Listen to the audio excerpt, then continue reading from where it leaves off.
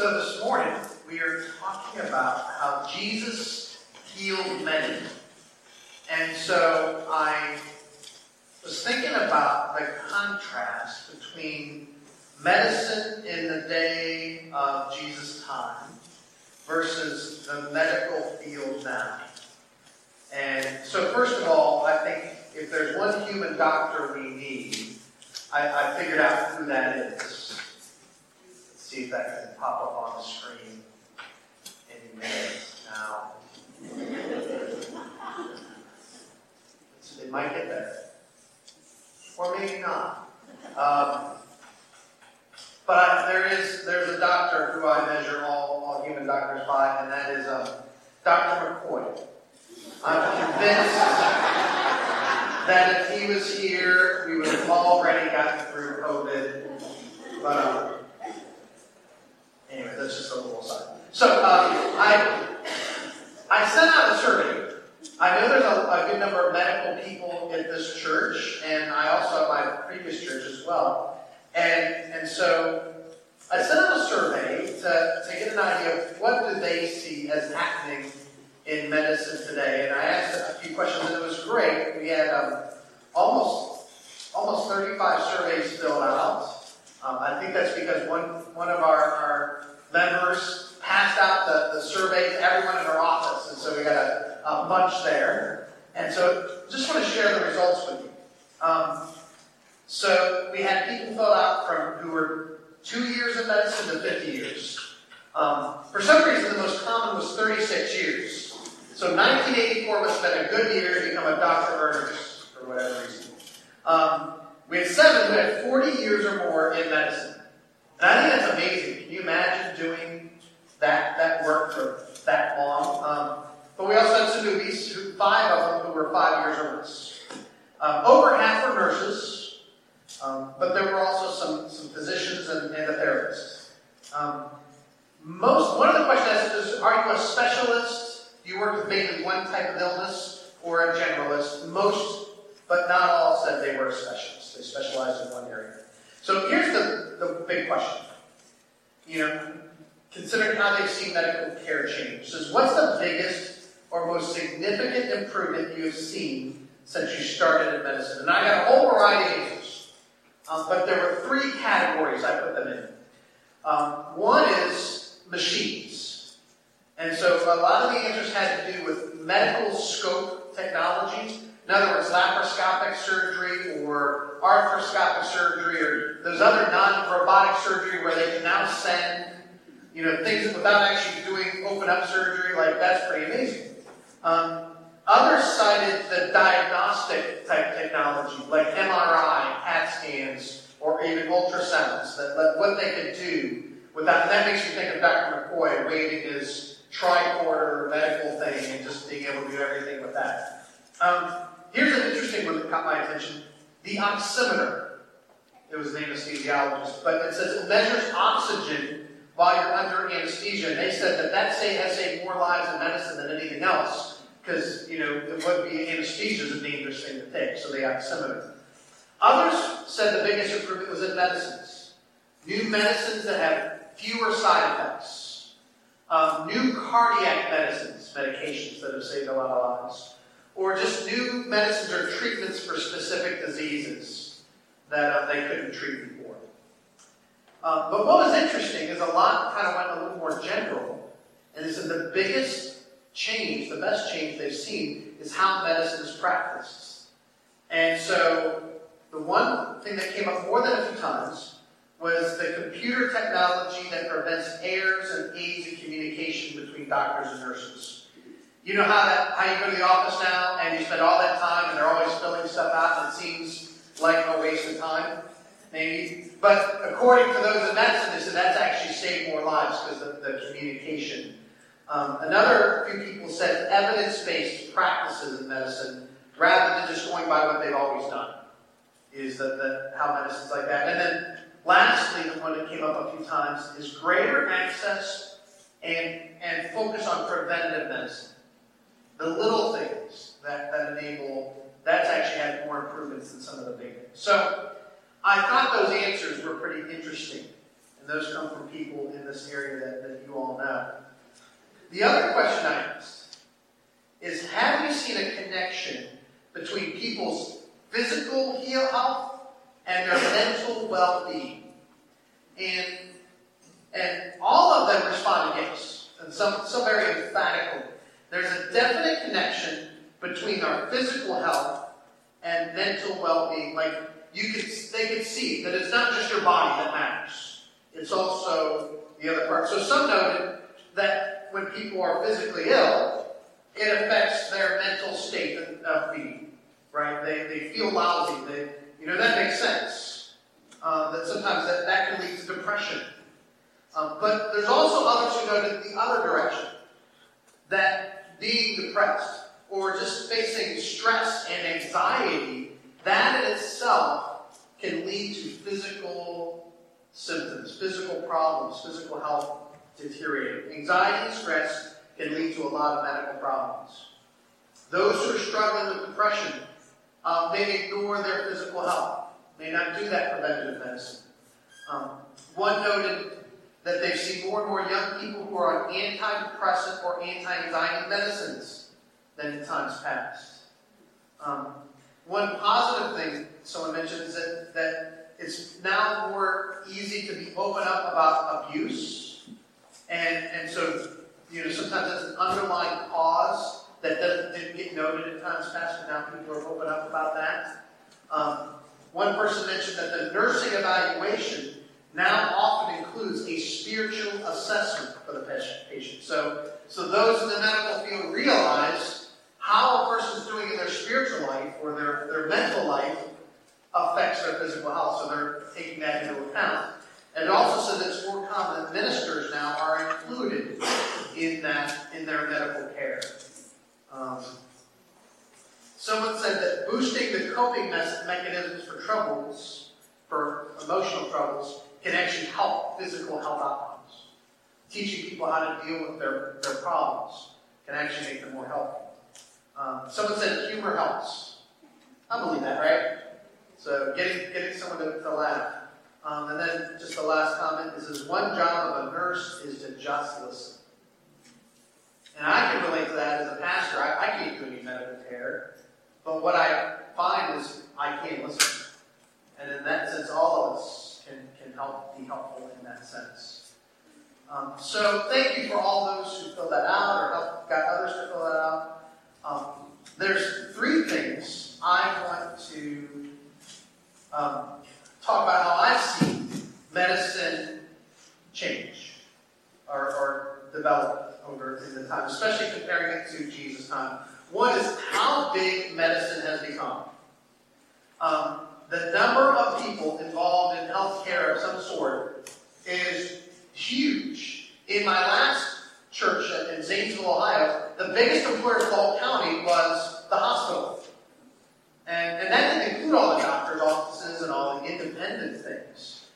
In the U.S., 17.7% of our economy is healthcare.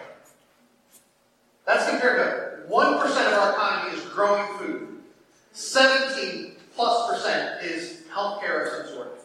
No wonder we spend so much on health insurance, because we use a lot of it. That sort of makes sense. I imagine in Jesus' time, it was not so.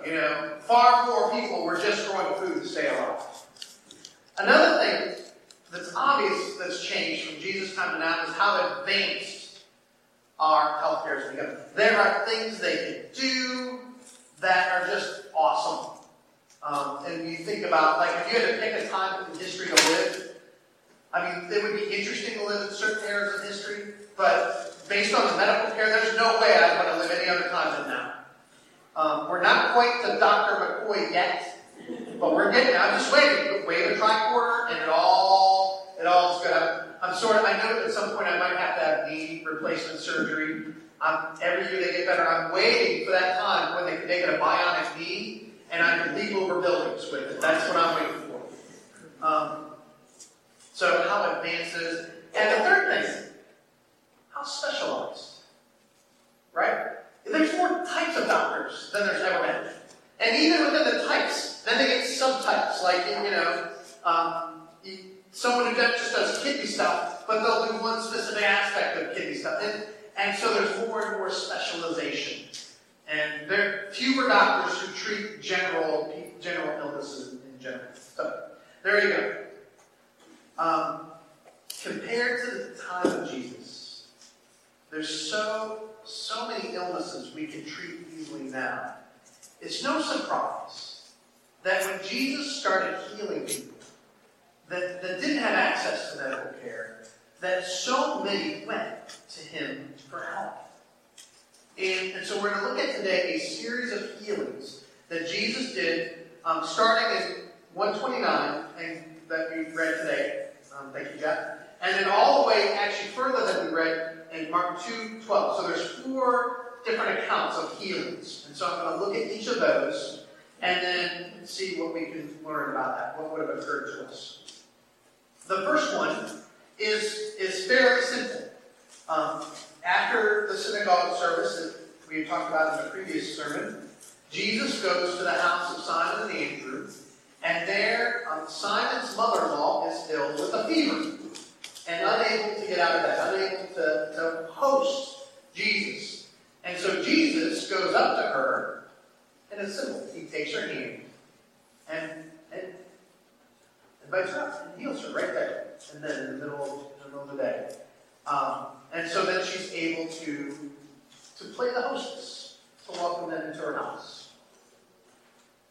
Now, there's an interesting aside on this, is Simon was married. Like one of Jesus' disciples, 12, was married. So, I have a theory. Later in the Bible, we know Peter does have a wife. It mentions that in another place, but it never mentions it early in the Gospels, other than here. And I wonder if Peter had been married. Simon becomes Peter, the same person. If he'd been married while those 3 years that he was following around Jesus, he would be home an awful lot. Like he'd be leaving his wife and walking around. So I wonder if he wasn't married yet. Like this is the house of what would be his mother-in-law. By the time Mark wrote it, he had been married, and so it is that house. But that actual marriage, then becoming husband and wife, comes after the time of Jesus' ministry. Now, that's just a theory. We don't know for sure. But I just wonder, with all the time Simon would have spent away from home, if at this point maybe they're only betrothed, which is pretty common in that day as well. And so they're betrothed, they're not yet living together in that sense. So that's a theory. Take it for what you will. So that's one. Simple healing of a fever. The second one that happens right after that, and this is where Jesus heals many. It says, after sundown, everyone who was sick, or also those who had spiritual illness, they're oppressed by demons, they all come to Jesus at that point. And the whole town, it says, gathers at this place. And maybe Jesus went outside and was interacting with people. Now, first of all, why after sundown? They waited until the Sabbath was over, right? And so they did, the Sabbath, you're resting. So they came after Sabbath was over, and then they come to Jesus, and he just spends the whole evening healing people and responding to them. And what I note out of this is Jesus wasn't a specialist. He handled various diseases. Nothing, he wasn't just a one-trick pony, in other words. Right? It wasn't just that, he had this thing, he could convince people that they're healed. He was really healing real things in people's lives, and he could handle anything.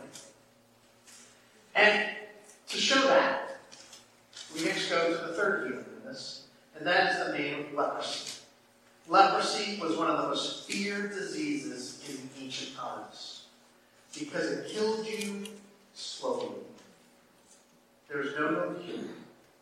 And when you had it, it became very visible to all that you had it. It would affect your skin, and you would show it on your face and on your hands. And because people could see it, no one wanted to be around you if you had it. Leprosy would isolate you, be socially isolated from everyone. They would not allow you to live in town. cast you out of town, and lepers would roam in the wilderness because they had nowhere else to go. Sometimes they'd gather in leper colonies so they'd find comfort in one another. But you would be outside, and so I think now, can you not appreciate during COVID how painful and damaging social isolation can be? Beyond the physical healing. This guy struggled. Right? How lonely he might have been. We don't know how long he had faced this disease, but it could have been years since he had a real human interaction. And so he comes to Jesus, probably while Jesus is traveling from town to town, out in the wilderness areas. And he gets close enough to Jesus and says, if you are willing, can you make me clean? And Jesus said, I am willing. Be clean. When it spoke of healing for leprosy, it spoke in terms of cleanliness because it was seen as a visible mark. So if you were made clean, you were clean in your skin. It also meant you were no longer infectious to others. To be clean meant you're now able to be in the company of others. And so there then, Jesus healed the man. But what's significant is not just that he healed him, but how he did it. Jesus walked up to the man and touched him. I imagine him putting his hands on his shoulders. His disciples would have gasped. You don't touch lepers. But Jesus did. He knew that the loneliness that this man felt was as painful as anything else. And he knew that this man needed to know the love of God, the love of another person. And so not only did he heal him, he touched him, put his hand on his shoulder. This particular healing caused problems for Jesus. Because if Jesus could heal leprosy, he could heal anything. And people were so amazed. The crowds then would not leave him alone after this point. Now, he told the man, hey, don't tell people about this. Just go to the priest who can verify that you're healed and cleaned and able to be in society again. But don't go spread news. Could you keep quiet about this? I mean, really. Like, this is the most significant thing that ever happened to you. Would you be able to go and not tell people? And he couldn't do it. So he started spreading the news everywhere. And so before you know it, Jesus cannot go into a town without huge crowds gathering. And that leads us to the fourth sermon, or fourth healing in this series. And this is the man who's paralyzed. This is the most exciting of all the miracles, I think. Jesus is in a packed house. There's people sitting in windowsills. Every bit of room is taken. There's so many people want to get close to Jesus, whether to be healed or to see him heal someone or to hear what he has to say. It's awesome. And you can imagine the energy in that place. But then 4 friends come up carrying the mat. On a mat, a man's been paralyzed. Likely this is through an injury. Because usually if it was from birth, they would tell us. So it's most likely he's been injured. And these 4 friends that are convinced if they could just get their friend before Jesus, he will be healed. And so they may have come even from a different town. Who knows how far they were carrying him. They get there though, and the place is so crowded, there's no way even one of them can get in, let alone all 4 of them carrying the mat. And they're like, what do we do? Well, because the way houses were set up, they were set up like built together. You could actually get up on the roof. And so that's what they do. They begin to hoist the guy, the paralyzed man, up onto the roof. They're not going to let this stop them. Now, I wonder if the guy said, guys, I'm not so sure about this. You know, let's just wait until this is all over. I don't know. But we're doing this. And so they hoist him up onto the roof. You know, one's probably on a ladder, and they get him up there. And then when they get up there, they start to dig through the mud and thatch roof that they had in those times. And they're opening them up, and you just kind of wonder what it was like inside. You know, they're going to hear a bunch of thumping and stuff, and then, you know, as the roof starts to fall, there's probably things falling on people's heads. I assume at some point, Jesus gave up on just trying to teach, and they're all just watching the roof to see what's going to happen. And the hole starts developing, and then you get a guy in the face looking down, and they're saying, oh, look more this way.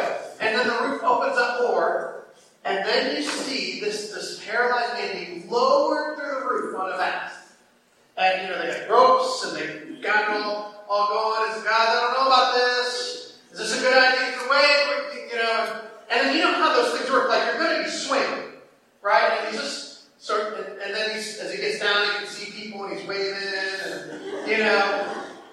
then finally, by the time he gets right on the floor, and everyone's looking at the man. He's like, sorry, and then but then they all look at Jesus. Okay, big guy, what are you going to do? This is more serious, right? But what are you going to do with this? And Jesus looks at the man. He looks up and sees four faces, through the hole in the roof. Looks at the crowd and says, son, your sins are forgiven. Someone up on the roof says, hey, Jesus, it's his legs. Yeah, right? What's going on? And then there's religious guys, the scribes. They were the religious leaders. And they know their theology. And so wait a second. Who is he to say he has authority to forgive sins? They have a word called blasphemy. It means to speak for God without the right appropriate authority. And Jesus was speaking for God. And they're like, that's blasphemy. They don't say it, but they're thinking it. And Jesus smiles. He says, what are you thinking of? He knew. And so he asked a question. Think about this question. It says, which is easier to say? Your sins are forgiven? Or to say, get up and walk? Which is easier to say? Now, if you say, which is easier to do? To forgive sins is a big deal. Even more than the physical healing. But if it's just to say, right? Because anyone can say your sins are forgiven. Because no one can see whether it's true or not. So that's why he asks it in that way. And as they're thinking about it, he says, all right, that you may know that I, the Son of Man, the one sent by God, has authority to forgive this man's sins. I tell you, get up and walk. And right there and then, the man stood up and walked. Jesus showed that he had the authority to forgive sins by healing. And the crowds, they were amazed. We've never seen anything like this. So those are the four healings in a row that you have in the Gospel of Mark. And I think they show three things. As Mark tells the story, you can imagine if you were just reading the story for the first time. There's three things that stand out, right? One is, Jesus has the power to heal.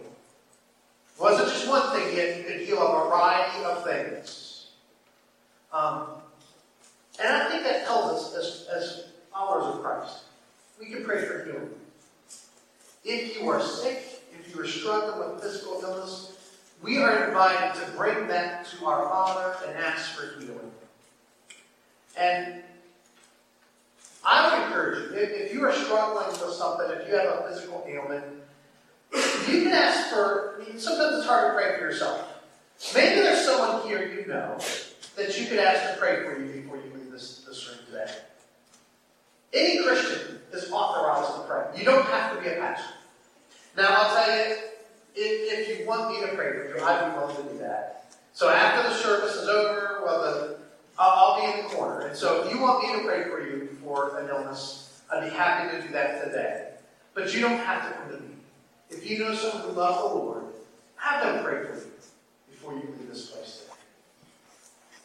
The second thing this shows, as we see, is that Jesus has compassion on the hurting. I'm still astounded by the man with leprosy and how Jesus saw the deepest need within him and had compassion on him. Jesus knows what you're going through. The Lord knows, and he cares. Know this, whatever you're feeling, whatever you're struggling with, you have a God who cares, the Son of God God, who's willing and ready to respond to you. Call out to him. Seek him. And it's the third thing that we see in this. Jesus is at work to do more than a physical healing. Each of the healings is about doing more than just healing a body. And that is the point I want to amplify for the rest of the sermon. I want to focus on that today. How do those healings show that he was about more than our physical bodies? So each of the miracles points to something more. When he healed the mother-in-law, it gave her the ability to welcome and respond to Jesus, to respond to Christ. So the physical healing enabled her to respond to the Savior. The healing of the many. After he had done that healing, the next day it says the crowds come again looking for more healings. And Jesus says to his disciples, no, we're not going to just go back and do more healings. We have to go to the next town and begin to share the message of the kingdom, the good news of the gospel, because that is why I came. He didn't just come to physically heal bodies. He came to bring the good news of God's kingdom on earth. The healing of the leper is so clear. Jesus could have waved his hand, but instead he touched the man. He dealt with his inner loneliness and lack of love. We see that. More than just our bodies. And then the fourth healing, the paralytic. Again, the whole point of it is when Jesus saw the man, everyone saw a man whose greatest need was his legs. Jesus saw that his greatest need was the inner distance he had from God because of his sins. And so he says, your sins are forgiven.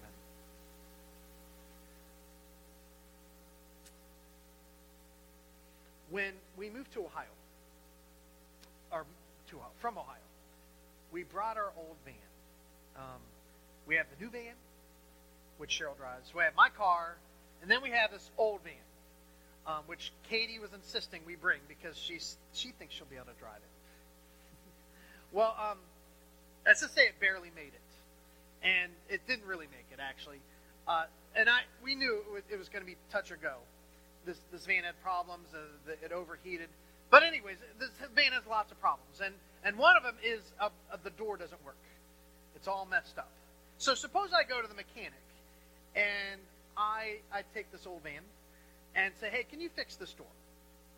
And the mechanic starts up, takes a look at it, and he can hear by the way the van is running that, there's a problem in the engine itself that needs to be fixed.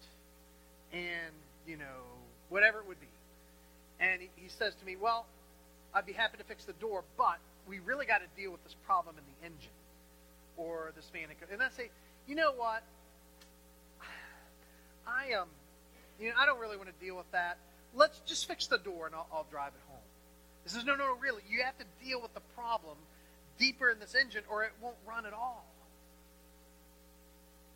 I think sometimes with church we could do that. How much time do we spend praying for physical health issues? We often make that the focus. And it's not wrong. But there's a deeper need, right? We need something deeper fixed in our lives. And Jesus came, and he came to deal with that, heal us of that inner problem first.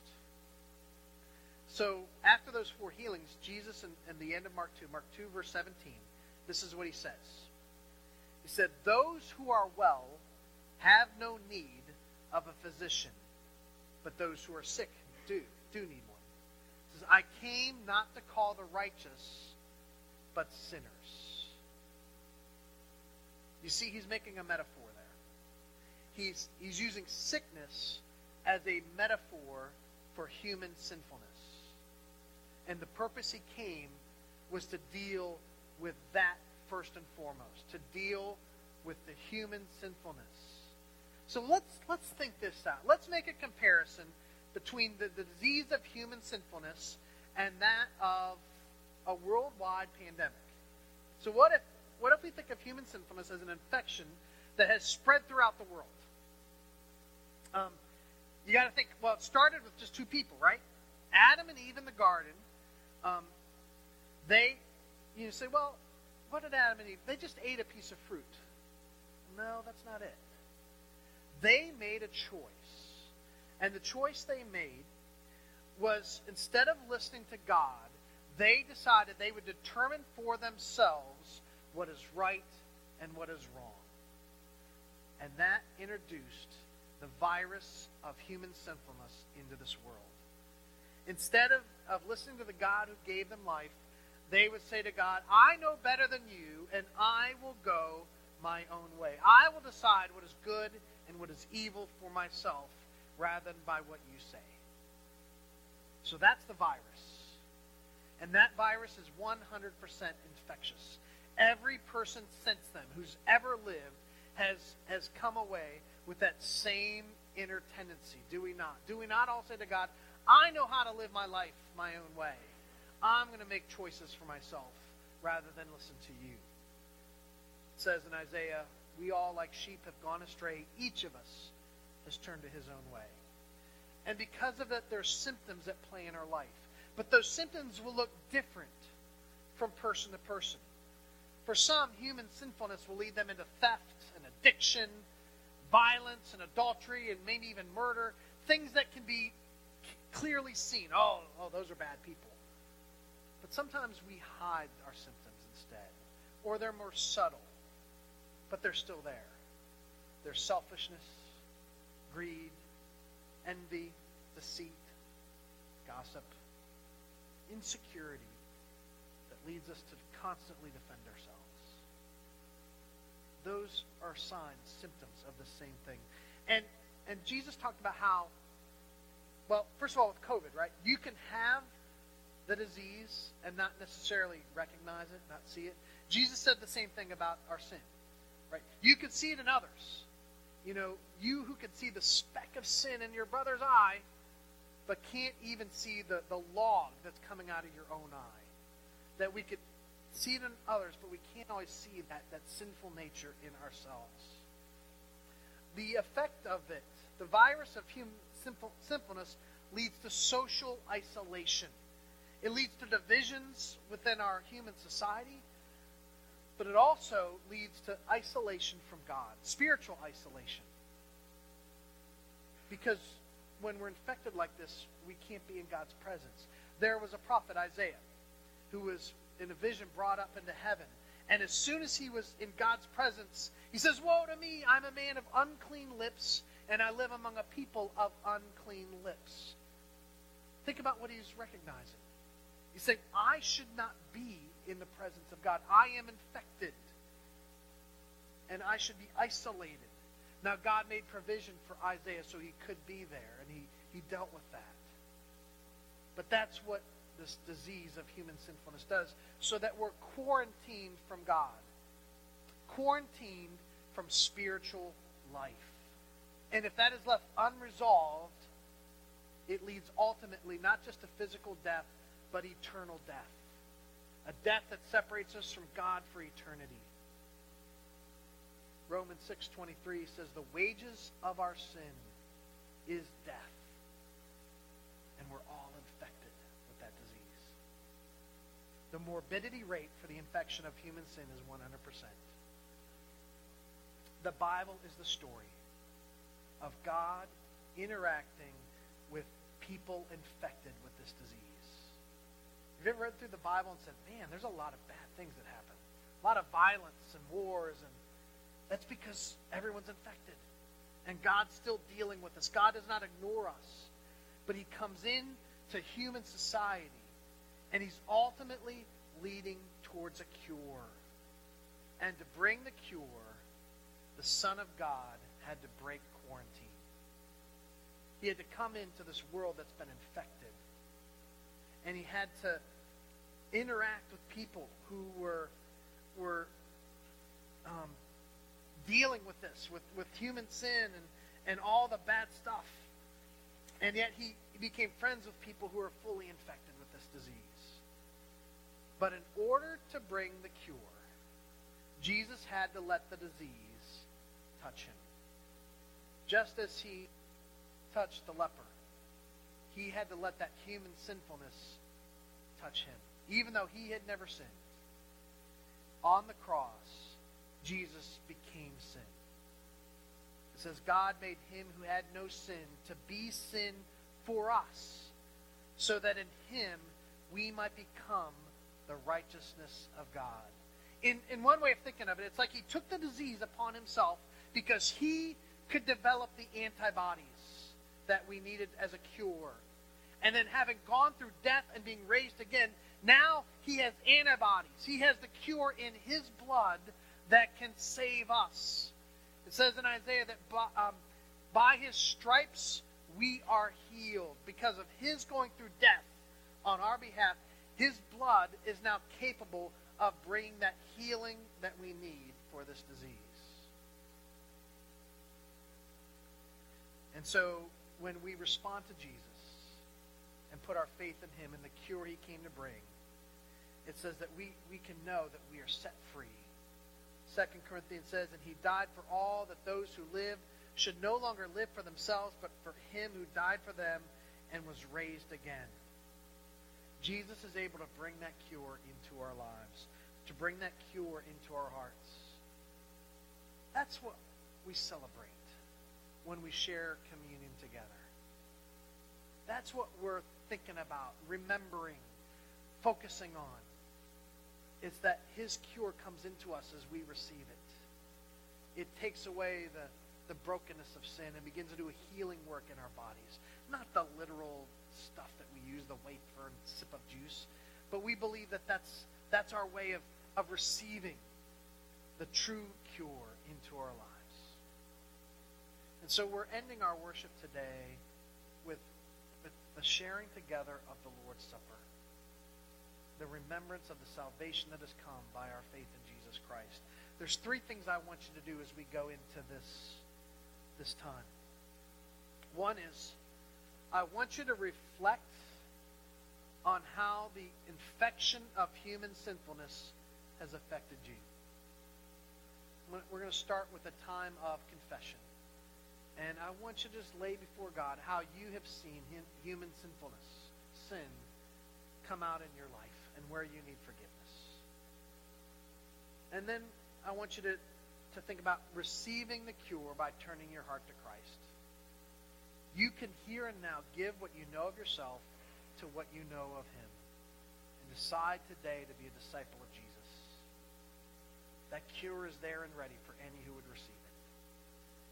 And then lastly, I want us to rejoice together in the good news that Jesus has overcome death. And in him we have eternal life that nothing in this world can take away. So that's what we're going to do as we head now to the table of our Lord Jesus Christ. So I invite you to prepare our hearts. And as I said, we're going to begin with the time of confession. So in your heart of hearts, talk to God. Let us pray.